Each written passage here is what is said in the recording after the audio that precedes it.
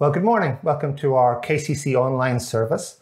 The title I've been given to speak on this morning is Called to Follow with a Pure Heart, continuing our series in looking at being called to follow Jesus. But what is a pure heart? What does it mean to follow with a pure heart?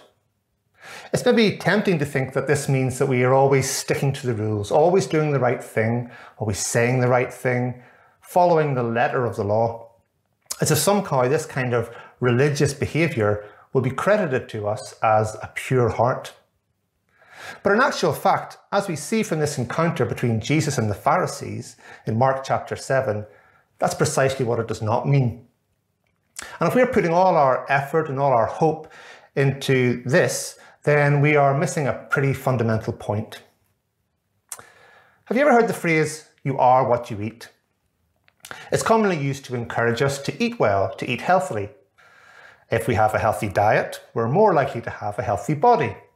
It's a fairly common sense principle, and it's good advice, of course.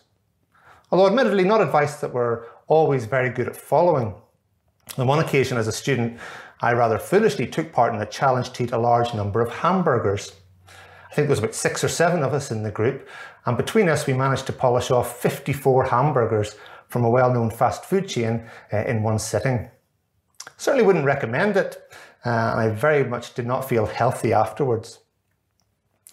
In our passage, the Pharisees are in effect taking the principle of "you are what you eat" and applying it not to the physical body, but to the spiritual person. The idea seems to be clean hands, clean heart. But they've got things badly the wrong way around. At the start of chapter 7, we see the Pharisees on the attack again. It wasn't the first occasion that Mark records their appearing on the scene to pick fault with Jesus and his disciples. Already in earlier chapters, we've seen them criticising Jesus for eating with sinners, criticising the disciples for not fasting, and again for picking corn on the Sabbath, which the Pharisees would have seen as work. They're obsessed with the letter of the law as they see it, and they're out to trip Jesus up at any opportunity.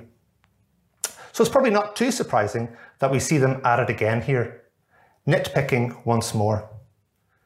The problem they have this time is that they've spotted the disciples eating food with unwashed hands.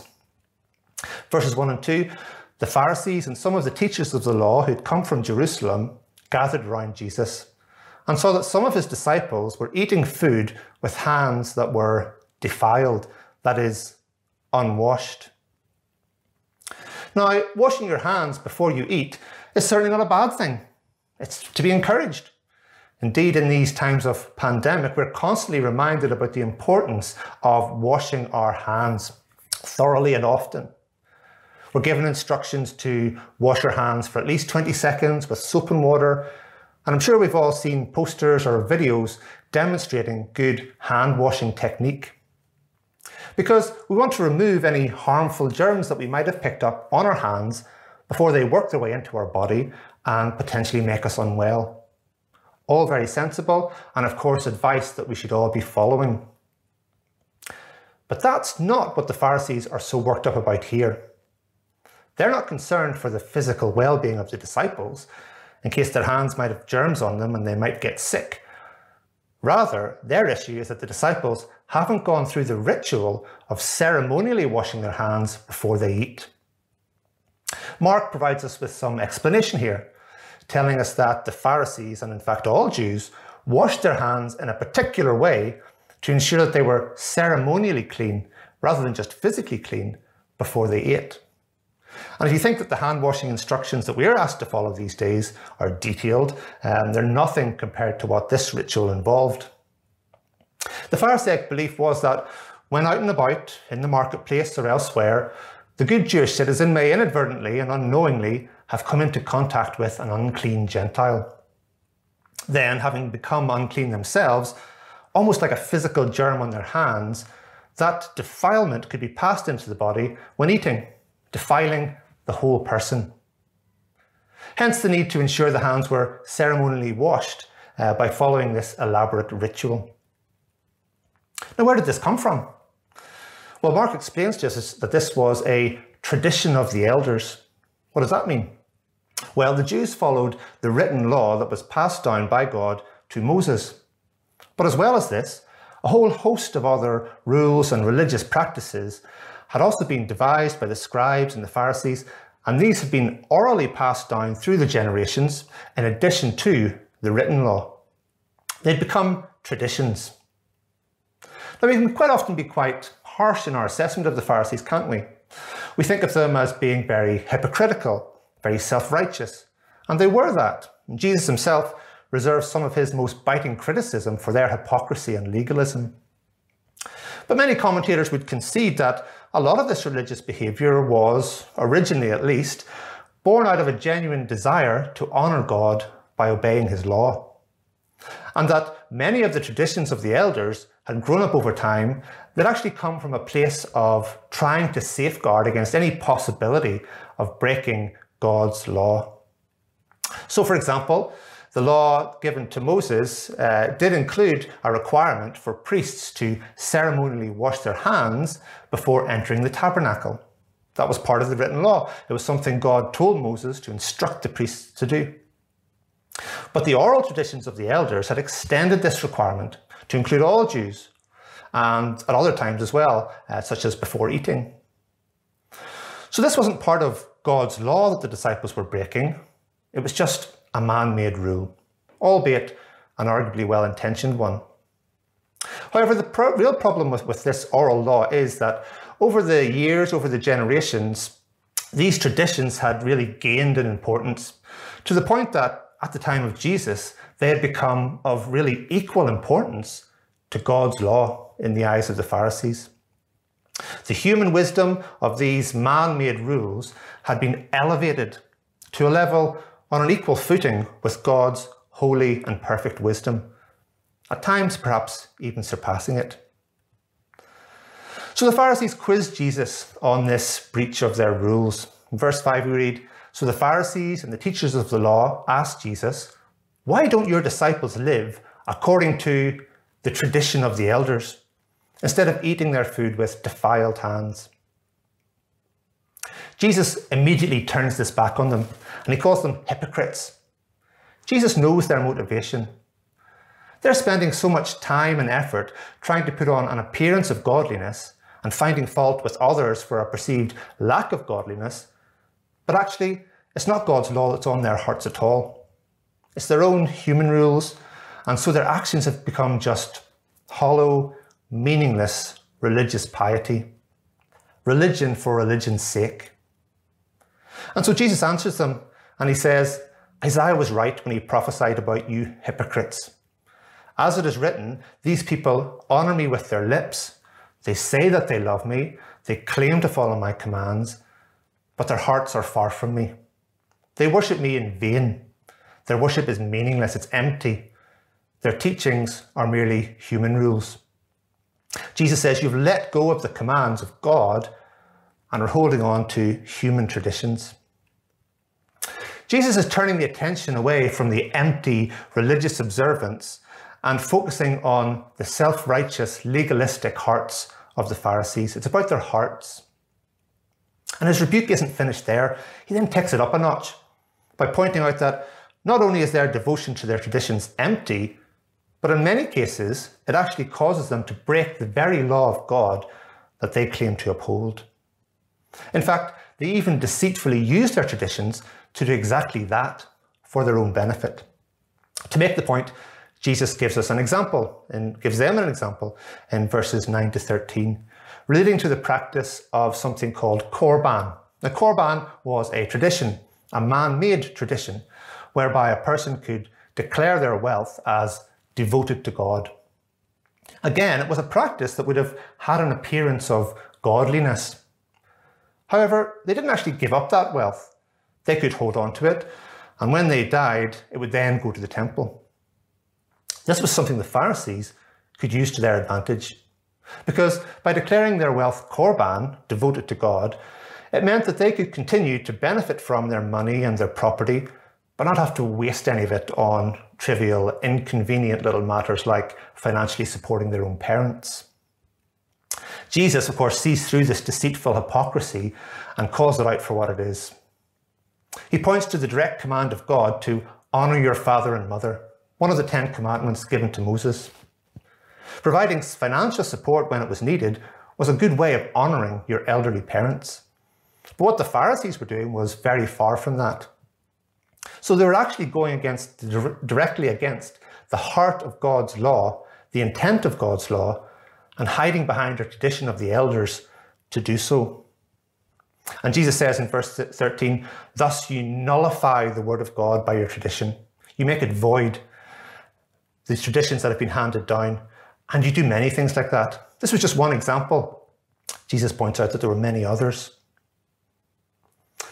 Thankfully in church today, certainly in KCC, we don't have any traditions that we elevate above God's law. Or do we? Okay, so we don't ask people to wash their hands before they come into the church building. Well, not in non-pandemic times anyway. Things are maybe a bit different just now, of course. But certainly this wouldn't be done in a ritualistic, ceremonial way. But are there other things that we traditionally do inside and outside of church, maybe not wrong in themselves, but which have perhaps taken on more importance than they should? Maybe even to the point where we let them get in the way of the heart of God's word. They're man-made rules and expectations, but we treat them as though they're unbreakable. And we judge and criticize those who maybe don't live up to them. Do we fall into the trap of believing that church has to be done a certain way because that's the way we do it? That's the way it's always been done. The format of the service, the way we act in church, how we worship, how we pray, how we do communion, how we do baptism. And that's just our church life. We could apply the same scrutiny to other areas of our lives as well. Now, there are elements of some of these things where the Bible does give us some instruction, and of course we should be following that. But is that always what we base our religious behaviour and criticism of others on? Or is it sometimes just based on our own personal preference, or even the traditions that we've grown up with? Now, we're not able to actually have church in the way that we normally would at the minute. It certainly looks a bit different, perhaps feels a bit different. And maybe this is a good chance to think about, well, what actually are the important elements of church? And what things do we have going around church that are just man-made traditions? Or perhaps it's a chance to think about why we come to church at all. Is it about trying to put on an appearance of godliness? Or is it out of a heart that desires to know God more and grow in our relationship with him? And so, having exposed the hypocrisy and the impurity of the Pharisees' hearts, Jesus then goes on to explain what really defiles a person. First of all, he addresses the crowd in verse 15 and he tells them, nothing outside a person can defile them by going into them. Rather, it is what comes out of a person that defiles them. The human problem is not about what is on the outside coming in, Jesus says. It's about what is on the inside already, which shows itself by what comes out. This would have been quite a radical idea to the listening Jewish crowd. It goes against so much of what they've been taught throughout their lives, completely flipping the relationship between the internal and the external on its head. And the disciples are probably no exception. They're in the same boat. They've grown up with all these rules and regulations too. And they obviously can't quite get their heads around what Jesus is saying. They don't understand. And so later, when they're alone with Jesus, they ask him to explain. And we can really sense Jesus' frustration, can't we? In verse 18 when he says, are you so dull? Do you really not get it? Is it not obvious? Well then let me go back to basics for you and explain some basic biology, because what we eat is just food. It's physical. The processes are biological. We eat food, it goes into our bodies, we take from it the nutrients and the energy that we need, and then the rest passes out again. We need food. We need it to nourish our physical bodies, but it has no intrinsic moral or spiritual value or quality. What we eat can, of course, affect our physical heart, that muscle that pumps blood around our body, but it can't nourish our spiritual heart, and neither can it defile it. As Mark points out, there are no unclean foods in that sense. Although after 8 hamburgers, I did feel a little bit unclean. Rather, Jesus says, is what's in you already, what's in your heart that counts. It's your heart that matters to God. That's why the rule keeping and the religious behaviour of the Pharisees was just hollow and empty. It was all about the external appearance when their hearts were actually far from God. This shouldn't really have been a completely new concept to the disciples. God himself had said as much in the past. In the book of Samuel in the Old Testament, we can read about the time when Samuel goes to anoint the person who God has chosen to be the new king of Israel from among the sons of Jesse. That person was, of course, David. But the first son Samuel notices is Eliab, and he must have been quite an impressive individual. In 1 Samuel 16, we read, "When they arrived, Samuel saw Eliab and thought, 'Surely the Lord's anointed one stands here before the Lord.' But the Lord said to Samuel, 'Do not consider his appearance or his height, for I have rejected him.'" The Lord does not look at the things people look at. People look at the outward appearance, but the Lord looks at the heart. God was not interested in the empty actions of the Pharisees, although they may have appeared impressive to others. And neither is he interested in our attempts to look good and holy, if that's all that they are. Rather, God looks at our hearts.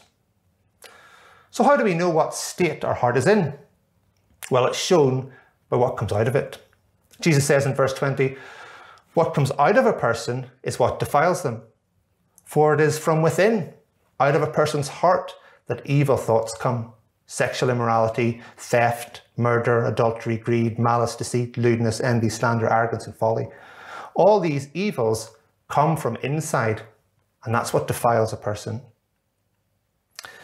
If what comes out of our mouths and out of our actions is evil and evil thoughts and evil actions, then it shows that there's a problem with our hearts. Elsewhere, Jesus uses the picture of a fruit tree to explain this a little bit further. In Luke chapter 6, he says, "No good tree bears bad fruit, nor does a bad tree bear good fruit. Each tree is recognized by its own fruit. People do not pick figs from thorn bushes or grapes from briars. A good man brings good things out of the good stored up in his heart, and an evil man brings evil things out of the evil stored up in his heart. For the mouth speaks what the heart is full of."